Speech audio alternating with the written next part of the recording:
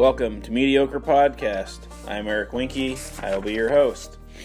I have to apologize today. We were going to have a really good interview with one of the elder people from Rough Grouse Society, Washington chapter. His name is Kevin Clemens. He's a very knowledgeable man. He heads up the portions of our RGS chapter that deals with habitat restorations and field days. So I had an hour and some odd change of time with him. We discussed a lot of things, and I totally screwed it up. Somehow, after I hit the record button, my recorder stopped, and I ended up with nothing. So we are going to go for something else today, and let's see how this rolls. And Kevin promised me that in the future we will get a phone interview and try to reclaim that hour and 15 minutes of knowledge that I screwed up and dropped. So I apologize for that, guys. I've been at the Sportsman Show all day today. Met a lot of cool people. Found some people that were actually interested in my podcast, which I thought was kind of cool. Anyways, talked to a lot of great people, a lot of first-time hunters, a lot of people wanting to get into hunting.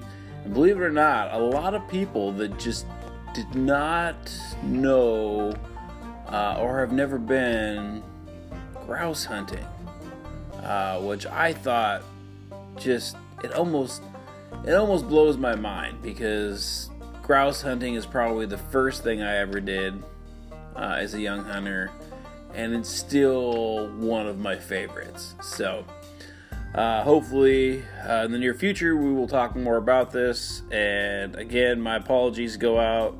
I really was looking forward to that interview. So without further ado, we will start the podcast of Whether or Not.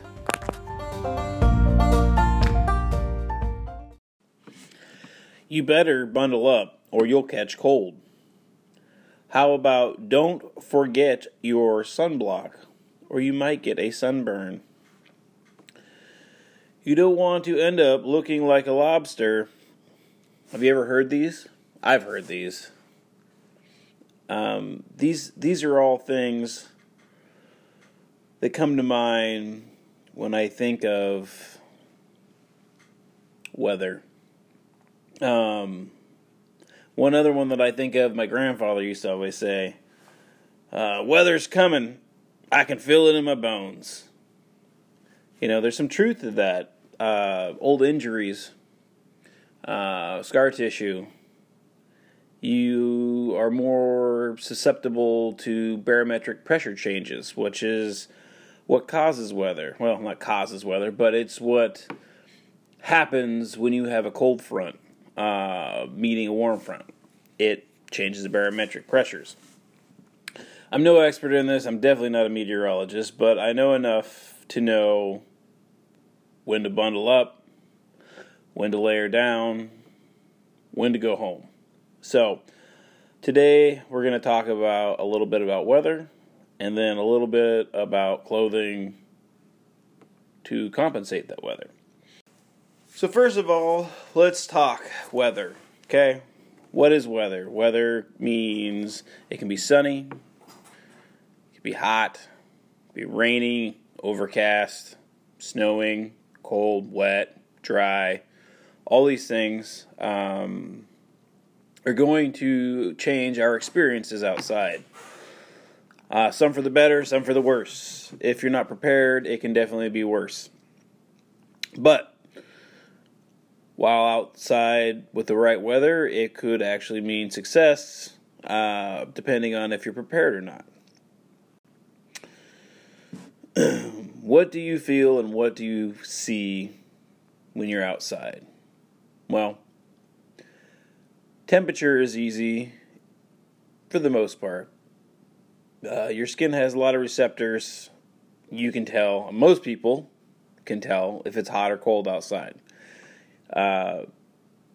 Most people can visually see if there's weather or not. But you might not be able to tell what's coming. And that's kind of what I want to get at. I mean, I know everybody's got a phone. Everybody's got a computer. We all have apps that tell us what the weather was. We always can watch TV and watch the local meteorologist and give us an overview. But let's say you don't have that stuff. Let's say you have no cell phone service. Let's say you're 5 miles in the backcountry. You need to know what the weather's going to do. So these are just some tips and stuff that I use to tell weather, just to give me a basic understanding of what I'm in for. What does it feel like? Does it feel moist out? Does it feel cold out? Does it feel hot out? Does it feel dry? Do you see clouds on the horizon? Which way is the wind blowing? Can you feel it on the back of your neck or on your face? These are all clues of what's going on. So, let's start with wind. You've probably all seen a movie some point in your life where you see somebody lick their finger and hold it up in the air, and they say, "Oh, the wind's out of the southwest." Well, there's some truth to that. The reason that works is because when your finger is wet, it's more sensitive. Moist skin is more sensitive to feeling. So you can actually lick your finger, hold it in the air, and if you're concentrated enough, you can actually feel the difference between the windward side of your finger and the leeward side of your finger, being the side the wind is hitting and the side the wind is not hitting. So with that little bit of knowledge, you can decide which direction the weather is coming from. Now, there's thermals and there's loft winds and all kinds of little microclimates and different things that I'm sure people could argue with me that make a difference depending on where you're at on topography. But for the most part, this is a very simplistic way of telling which way the weather's coming from. The second part of that would be the clouds. You might have a foggy, overcast day and you just can't tell which way anything is going. But most days, you should be able to tell some direction. So, clouds. Now that we know that which way our wind is coming, now we can look on that horizon to see what the clouds look like. The incoming clouds. I don't know if you guys remember this from grade school, but there's 4 basic clouds. There's the cumulus, cirrus, stratus, and nimbus. A little definition on those. Now, myself, I knew some of these, but I did have to look them up to make sure that I wasn't telling you guys falsities. So, bear with me, I just wrote some basic stuff down just to give you guys an idea of what we're looking at here. So, the cirrus clouds are the feathery, long, sleek-looking clouds that are really high up. They kind of sometimes even look like really skinny fingers and hands. These kind of clouds are really high up in the sky, usually over 10,000 feet, and what they usually tell me is that I have a higher pressure over top of me, and that usually I got some winds or maybe some weather far off that, may or may not show up. There's a little bit of moisture in the air, but it's way up there. And then you have your stratus clouds. They're kind of a long, lazy cloud. I think of these more of like maybe your overcast clouds that you really don't carry any moisture, but they just kind of grayish and just big blankets, and they just kind of cover large areas and kind of just block out the blue sky.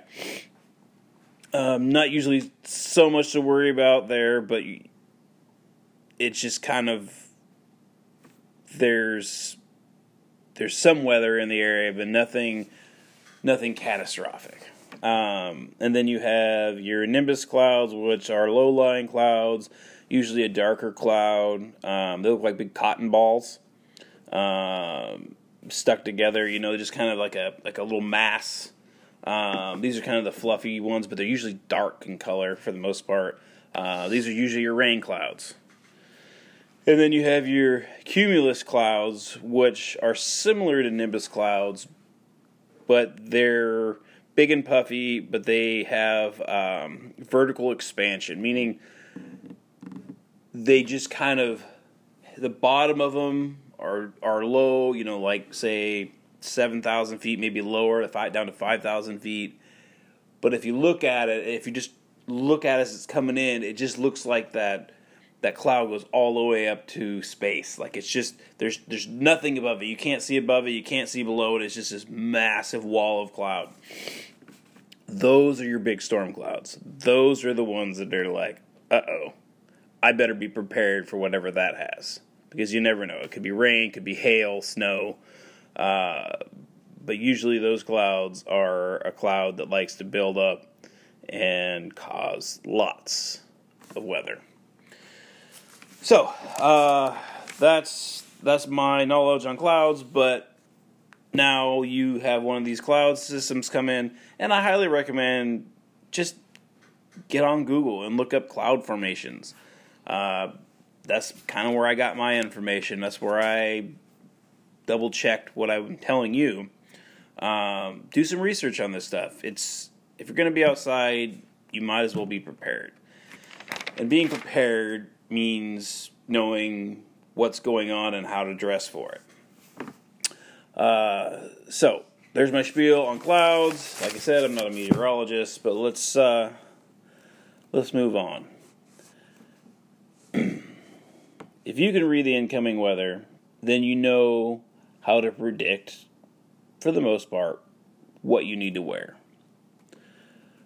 Animals are another good sign. If you see animals moving, usually if it's calm out and you see some clouds and you have a little bit of wind, and you all of a sudden see animals stirring, moving about maybe midday that they normally wouldn't be, that's probably a good indication that you have some weather coming. Animals are a lot more sensitive to barometric pressure, and they can feel storms or sense storms, however you want to say it. And they usually will get out and feed early in the day to try to get fed and get back to a bedding area and weigh out the storm. So animals know. You can tell too if you pay attention to this.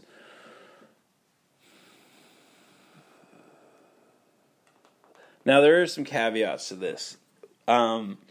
This does not work if you walk out your front door, check your weather, and then drive 60 miles to wherever you're going to hunt. You're not going to be able to accurately tell the weather. You're not going to be able to plan the right clothing in this situation. Now you might get lucky, and maybe it's just a day where it's just nice everywhere, or maybe it's just crappy everywhere. But more than likely, if you're gaining elevation or you're going from one area to another area, you're going to have different weather. So, if you are traveling, wait till you get to where you are, then check your weather, and then clothing accordingly. These aren't the best way. Obviously, phones, TV, meteorologists, preparing ahead of time is the best way to know what your weather's going to be. The tactics I just explained and the things that I was just talking about are more of a survival tactic, or if you have no other means. But they're a great tool to practice, and I practice them every time I go outside. A smartphone, get yourself a TV, radio, whatever you have. Listen to your weather. Pay attention to what your surroundings are. There's a thing called SA, situational awareness. It's a thing we use in the fire service. And it's basically, pay attention to your surroundings. Pay attention to what's going on around you at all times. So, there's a little saying in the wildland fire world that is called, keep your SA up, right? As in, pay attention to what's going on around you because it'll keep you alive. So keep your weather SA up, and you'll have a much better time out in the field. So this brings me into clothing. Now,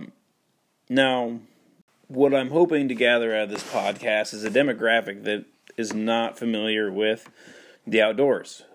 Hopefully, everybody has some kind of experience, and I'm just dumbing this down to the absolute lowest common denominator because I want everybody to be able to be at the same level at some point. I want to start at the absolute basic of somebody that has nothing, knows nothing, and has never done anything.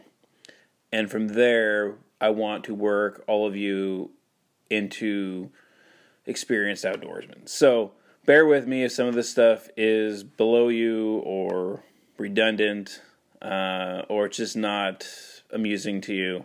Somebody out there, I'm sure, will find this interesting. Clothing. We have 3 basic layers that I like to use. So layering with clothing in the outdoors is an absolute must. You just can't go outside with one layer of clothing on. Things change too much. It might be, let's say you're in the desert, okay?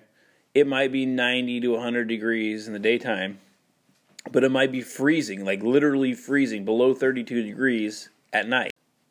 You will never survive with the wrong clothing. You're either gonna overheat in the daytime, or you're gonna freeze to death at night. So you have to layer, and depending on what your activity level is and how you're going about your day, even in a 50-degree day, your body temperature can overheat, or you can sweat, and then it could cool down, and you can get hypothermia. Your body does not like to, as a warm-blooded animal, your body does not like to fluctuate its core temperature more than a couple degrees either way. A couple degrees too hot, and you're not going to do so well. A couple degrees too low, and you're not going to do so well. So, hypo meaning low, and hyper meaning high, right? So, hypothermic meaning that your body temperature is low, and hyperthermic meaning that your body temperature is too high. These are both bad. We want to keep our core body temperature at 98.6, and that's where we want to stay. The way we do that is by layering. So first layer is what I call a base layer, and then we have a mid layer and an outer layer. With these 3 layers, you can mix and match throughout the day, meet the needs of your environment and your body. So first of all, the base layer. This layer I usually call the wicking layer. Some people use a insulation layer here, and back in the day usually would see like cotton long johns or silk long johns as the base layer. I think that's wrong. I think with the technology we have today, I like to consider the base layer a wicking layer. What I mean by wicking layer is I mean that a layer of clothing that is tight against your body that pulls sweat and moisture away from your body and into the atmosphere. Now, as far as I know, there's 2 products that work this way. One is a poly blend material. Some of the brand names are Under Armour. I think it's polypropylene might be the right term for the type of material it is. But like your Under Armour base layers is what I'm thinking of. The only thing I don't like about those is that the sweat gets trapped in this material and bacteria starts on this stuff and it gets foul. It smells like gym locker room socks after a while. Like it gets gross, especially if you got a couple days of funk. The other material that I prefer, which I'm sure you guys have heard me say this over the last couple podcasts, but merino wool. Merino wool base layer. It's thin, it's comfortable, it's flexible. It does not lose its shape as bad as some other materials over several days of use.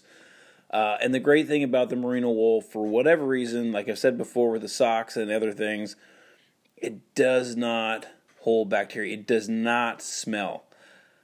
And this might gross some people out, and I'm sure it grosses me out to say it, but I had to try this. I had a pair of merino wool underwear I wore during fire season, which is, anywhere from 85 to 95 degrees out, middle of August.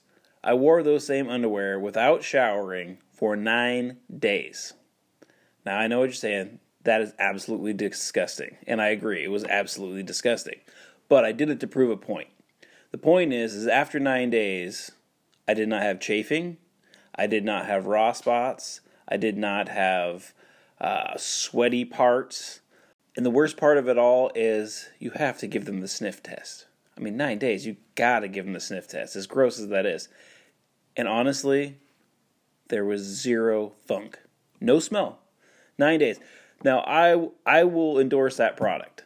Merino wool is the way to go. Now, that particular product, like I said, I don't have sponsors or anything, so I don't really want to give out a bunch of sponsor stuff, but those particular underwear were a First Light product. They were extremely expensive, totally worth it. You think about what you would pay for 9 pairs of underwear, and I only had to carry one on my body. I didn't have to pack 8 other pairs of underwear in my bag.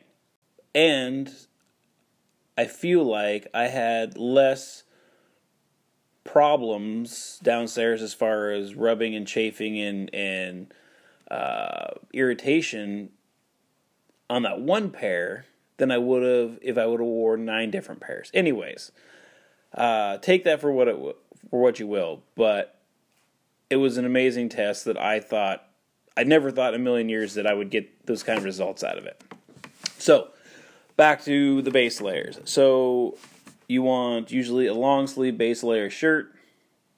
And I know some people that maybe aren't familiar with this product, with merino wool, might think that wool, like your grandfather's wool, and you're like, man, that's itchy, and it's thick, and it's heavy, and no, this is not wool. This is not sheep's wool. This is a completely different product. It's soft. It does not itch at all. It forms your body. It's somewhat elastic. It's super thin. I wear a merino wicking base layer shirt all early elk season, all September and October. I wear them every day. They're great. And I wear a pair of their this particular ones I have, specific ones that I have. I wear their long boxer briefs, and that is my base layer. Now, as it gets colder, I'm going to wear, probably a full, like a long john or a full legging, or what's another thing, like a yoga pant for dudes, I guess, and women. They can wear them too, but a full length underpant. It's tight fitting, it's form fitting, it's just like long underwear. But it's a super thin product. And where this base layer, this wicking thing comes in, is that by pulling that sweat away from your body, when you're not, if you're working hard and you're sweating okay? Your clothes hold that in and hold it against your body, because the whole point of you sweating, the reason you sweat is to cool your body down when it gets hot.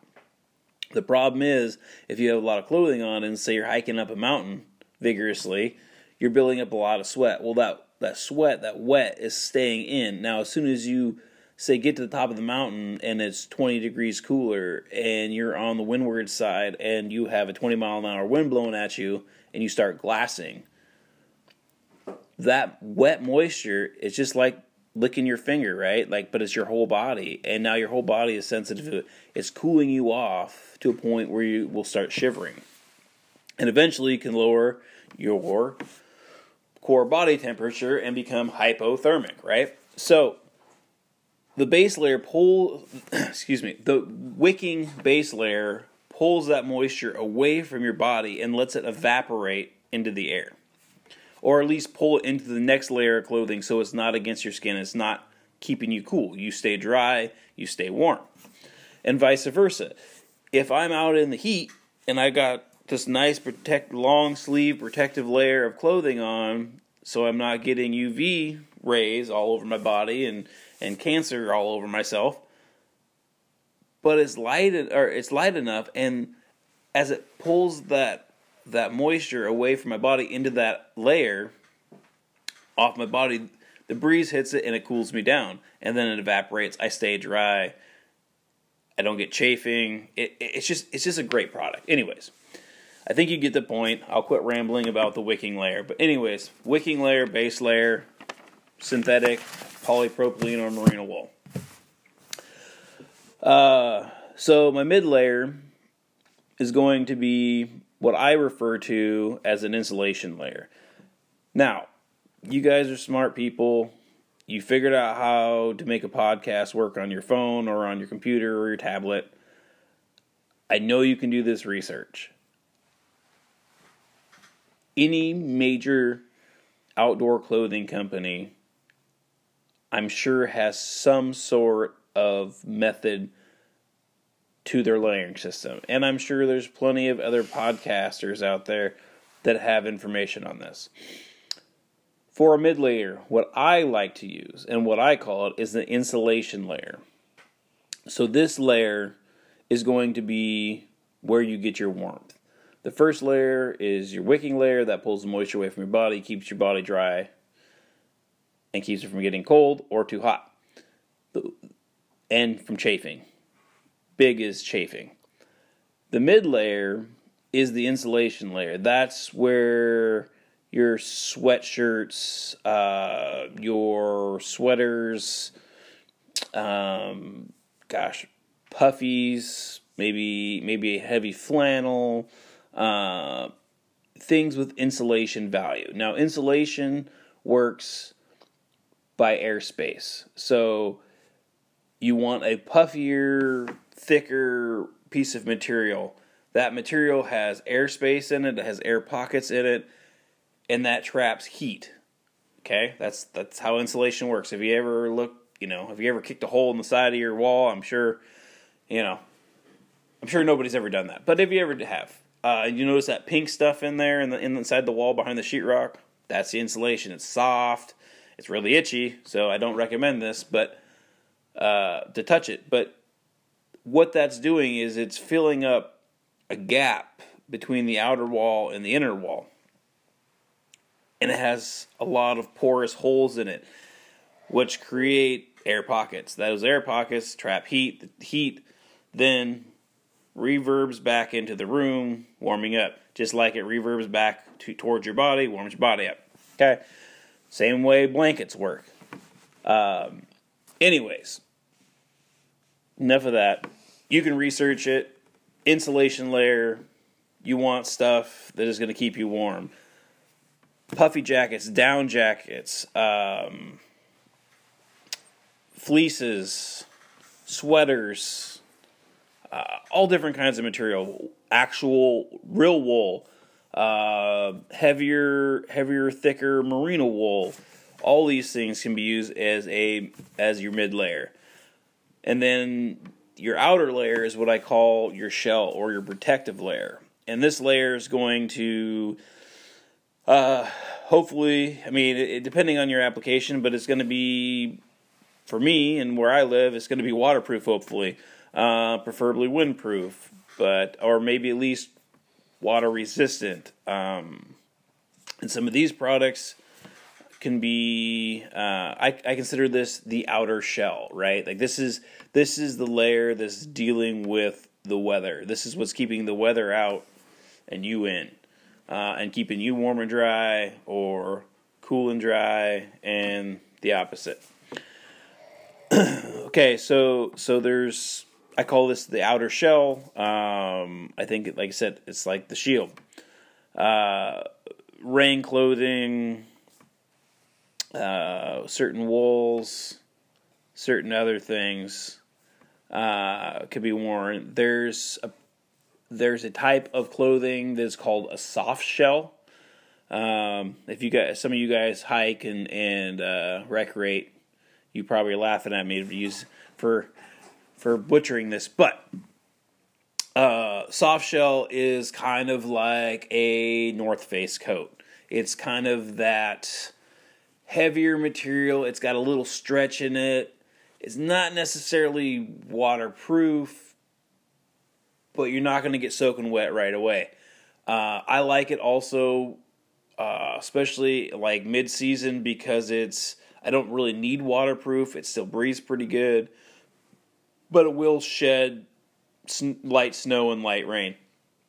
It moves good with your body. It's quiet, and it dries fast. So I like that soft shell stuff mid season, and it holds heat pretty good. I do wear there are some waterproof puffies out there that you can use as an outer shell if you want, but mainly what I'm thinking of is like a windbreaker or a raincoat. And there's all kinds of stuff. There's Gore-Tex, there's PVC, there's anything in between. And it's just a light shell that's going to keep you from getting wet and cold. So you can intertwine these layers. You can, excuse me, I had to turn my notes page. You can intertwine these layers, right? So you can wear a base layer with a shell. So for like me, I hunt in the Pacific Northwest. It rains a lot. There is a lot of moisture on the ground during hunting season. And for me, I might just wear a wicking layer to kind of keep me dry and warm on the inside. And I might wear some just cheap PVC rain gear. And that, the downside of PVC rain gear, it's really good at keeping water out, but it's not very good at letting water out. Keeping water from getting in, but it doesn't keep water from getting out. Meaning, all that sweat is just sitting. So I'm going to get wet from sweat, or I'm going to get wet from rain. The nice thing about having that base layer on is that base layer keeps that moisture between the wicking base layer and the outer shell rain gear. It's not on me. And so you might be a little damp, but you actually feel dry. Whereas if you're wearing cotton underneath rain gear, you just are drenched. You're soaking wet. You're miserable. It sucks. So you can get rid of the mid layer. If you live in a climate that's not wet and it's just maybe cooler, you can wear a base layer and a mid layer. Sometimes you can get away if it's 90 degrees out or 80 degrees out and you're hunting somewhere that is nice and warm and there's no weather, then you can wear a base layer and nothing else. You can mix and match these things. I can't really think of a situation, maybe duck hunting, where I would wear maybe a mid layer and an outer layer, but at that point I might as well just wear the thin wicking layer and guarantee that I'm going to be dry.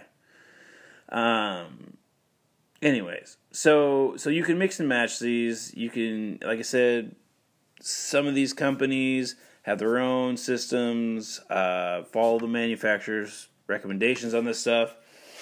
Do some research on this stuff, guys, because I am by no means an expert. I just know a little bit about a lot of things. So, do your research. This is just a stepping stone.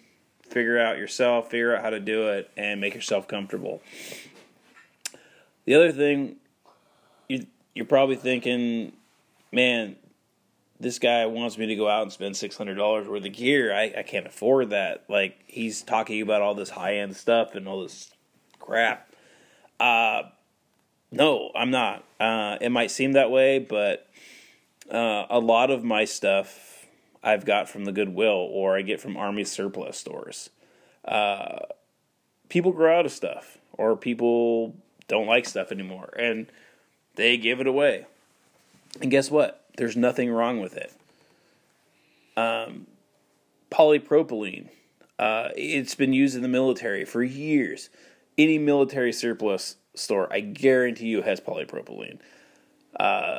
Under Armour's been out for so long, I guarantee you can go to Goodwill or a secondhand store and pick up some sort of polypropylene.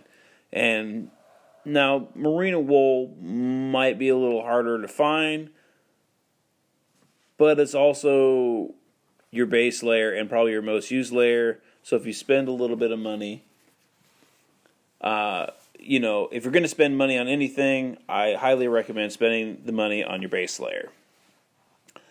You can get hoodies, you can get coats, all that stuff you can find. You don't have to spend $1 million. And, I know guys that used to just wear wool, like just wool coat, wool pants, wool socks. When I was a kid, I'd run steel-toed hand-me-down work boots and cotton socks and jeans and a hoodie. That's what I hunted in. And you just, as long as you're not like my kids wear basketball shorts and sweatshirts all the time. That's all they wear. They wear knee-high socks and basketball shorts, which makes no sense to me, and low-top shoes and a hoodie. You are not going to last 5 minutes in the woods in that. Not only are you going to get your legs tore up and you're going to freeze to death, you're going to be so miserable, all you want to do is go home. So, prepare yourself for the outdoors. Don't be my kids. Another thing, just a quick side note, is there's been a big push over the last 20 years to have camouflage and to have hunting equipment, hunting clothing. It's a racket. It's a racket. There's so many clothing options out there, and I guarantee you these high-end hunting clothing companies, they make great products, and I do wear some of them. I've saved up over 30 years, and I bought some. But you don't need them. You don't even need camouflage. All you need is earth tones. Something darker colored, olive green, browns. Just make sure if hunter orange is required, you wear your hunter orange. You don't want to get in trouble and get shot accidentally. But in areas where it's not required, there used to be this thing where people thought that solid colors, deer and other animals could see your outline.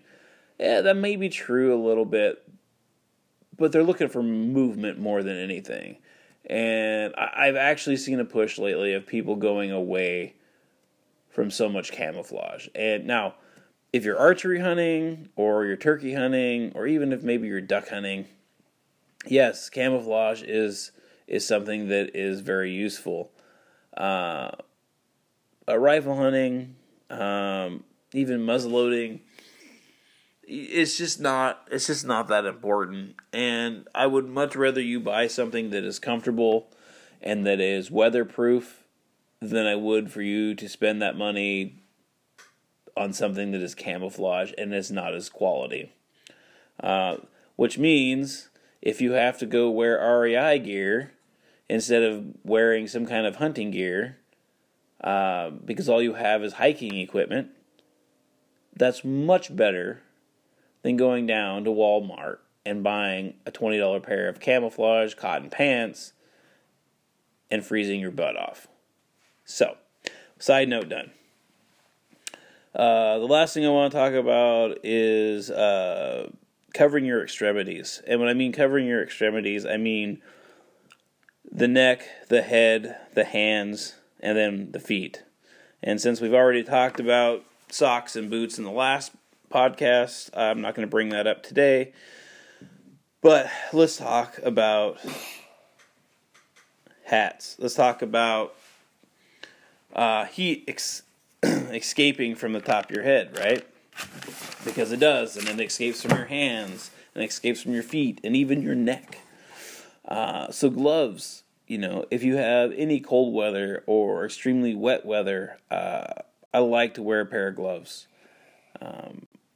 It keeps that heat in. I like to wear preferably some kind of wool glove, actual wool. They do make some merino wool gloves, fingerless gloves. I haven't tried them yet. I've heard good reviews from other people, but just some sort of hand covering, even a cotton glove. Your hands are going to get wet, but at least with that cotton glove, it's keeping the wind off of you. It's something. We use gloves for all kinds of things. I mean, there's body substance isolation, and if you don't know what that means keeping blood and crud and poo and everything else off you. And latex gloves are good for that. They're waterproof, nothing can penetrate through them. They're great for butchering and field dressing an animal, or just dealing with gross situations you don't want to touch. Cotton gloves are good for cool, dry situations. The merino or wool gloves are good, especially fingerless gloves. Wool and merino wool gloves are great for, say, like fishing or stuff where you need to use your fingers, but you want to keep your hands warm. They work great for that. There's Gore-Tex gloves, which is a lot of people use for like snow situations. They're usually lighter, less bulky, but your hands, so you have some movement, but your hands are going to stay dry. And then leather gloves just protect your hands from thorns and rope burns and rock cuts and all kinds of other situations you can find yourself in. So like a leather glove is good for protecting. It's not so much good for insulating, but good for protecting. But just remember, taking care of your hands. And I mean, I know we're talking about heat and losing of heat through your extremities, but your hands, your imposable thumbs are what make us different than everything else, right? And we got to protect those. So being that we use our hands for everything, a good set of gloves, a couple different kinds of gloves are always a good thing to have. And just about any kind of glove is going to retain some heat in your body. So gloves, hats. Now we're talking heat and cold. So, I mean, there's baseball hats, there's beanies or stocking caps, there's full brim hats, there's visors, there's animal skin hats with ear flaps, there's wool hats that some people wear back east. I have one myself. They're called Stormy Chromers, and they're just a wool kind of baseball looking hat, and then they got this cool strap on the back that folds down over your ears and covers your ears when it gets cold. It's not as good as a stocking cap or a beanie, but they do work. They're a little fashionable and kind of trendy. So, but when it comes to hats, you're either trying to keep the sun out of your eyes and the sun off your head and neck, or you're trying to keep heat from escaping off the top of your head. I think that's all I need to say about hats. You guys can figure out the rest. It's pretty basic. But just remember your weather forecasting and pick a hat or head covering of some sort for your situation. And I highly recommend, if you go outside, if you're going to spend any amount of time outside, you're going to want a head covering of some sort. You're going to want a pair of gloves of some sort. These are a must. Throw them in your backpack if you're not going to wear them right away. Throw them in your pocket, whatever. Just make sure that you have them. And the last thing, which is not as of a, it's not really something I carry. My wife actually bought me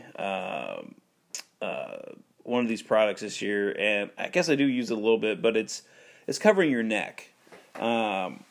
Some people don't think about it much, but a scarf or some kind of covering over the back of your neck will help with keeping the sun off you. And a scarf or something to wrap around your neck to keep you warm. You actually have a lot of exposed neck, some more than others, but there is a fair amount of heat that you lose that way. My wife bought me this thing. I use it for duck hunting. I use it more for face masks, but it's like this. It's like a not a felt, but a fleece. It's like a fleece tube, and it reminds me of like a halter top or something. But you slide it over your head, and it basically just covers your neck, and you can pull it up around your ears and up around your nose, and as stupid as I thought that thing was, I use it quite a bit. It's actually pretty darn handy. You can actually even wear it as a hat if you really had to. And then, with heat, some people wear some kind of like flap covering off the back of their hat, or maybe take a bandana and, wear it in such a way that it covers the back of your neck. To keep the sun off of it, because if you've ever had blisters on your neck and your collar rub on it, you know how bad that sucks. So hopefully this was helpful. This was whether or not. So hopefully the next podcast we will be talking about actually doing stuff outdoors, now that I feel that you've got the basic things you need to enjoy the outdoors comfortably, being clothing, boots, and a pocket knife. So stay tuned, and the next episode hopefully will be more about activities outside. And again, I apologize for the mishaps with the Rough Grouse Society interview. I plan on getting that up soon. And thanks for listening.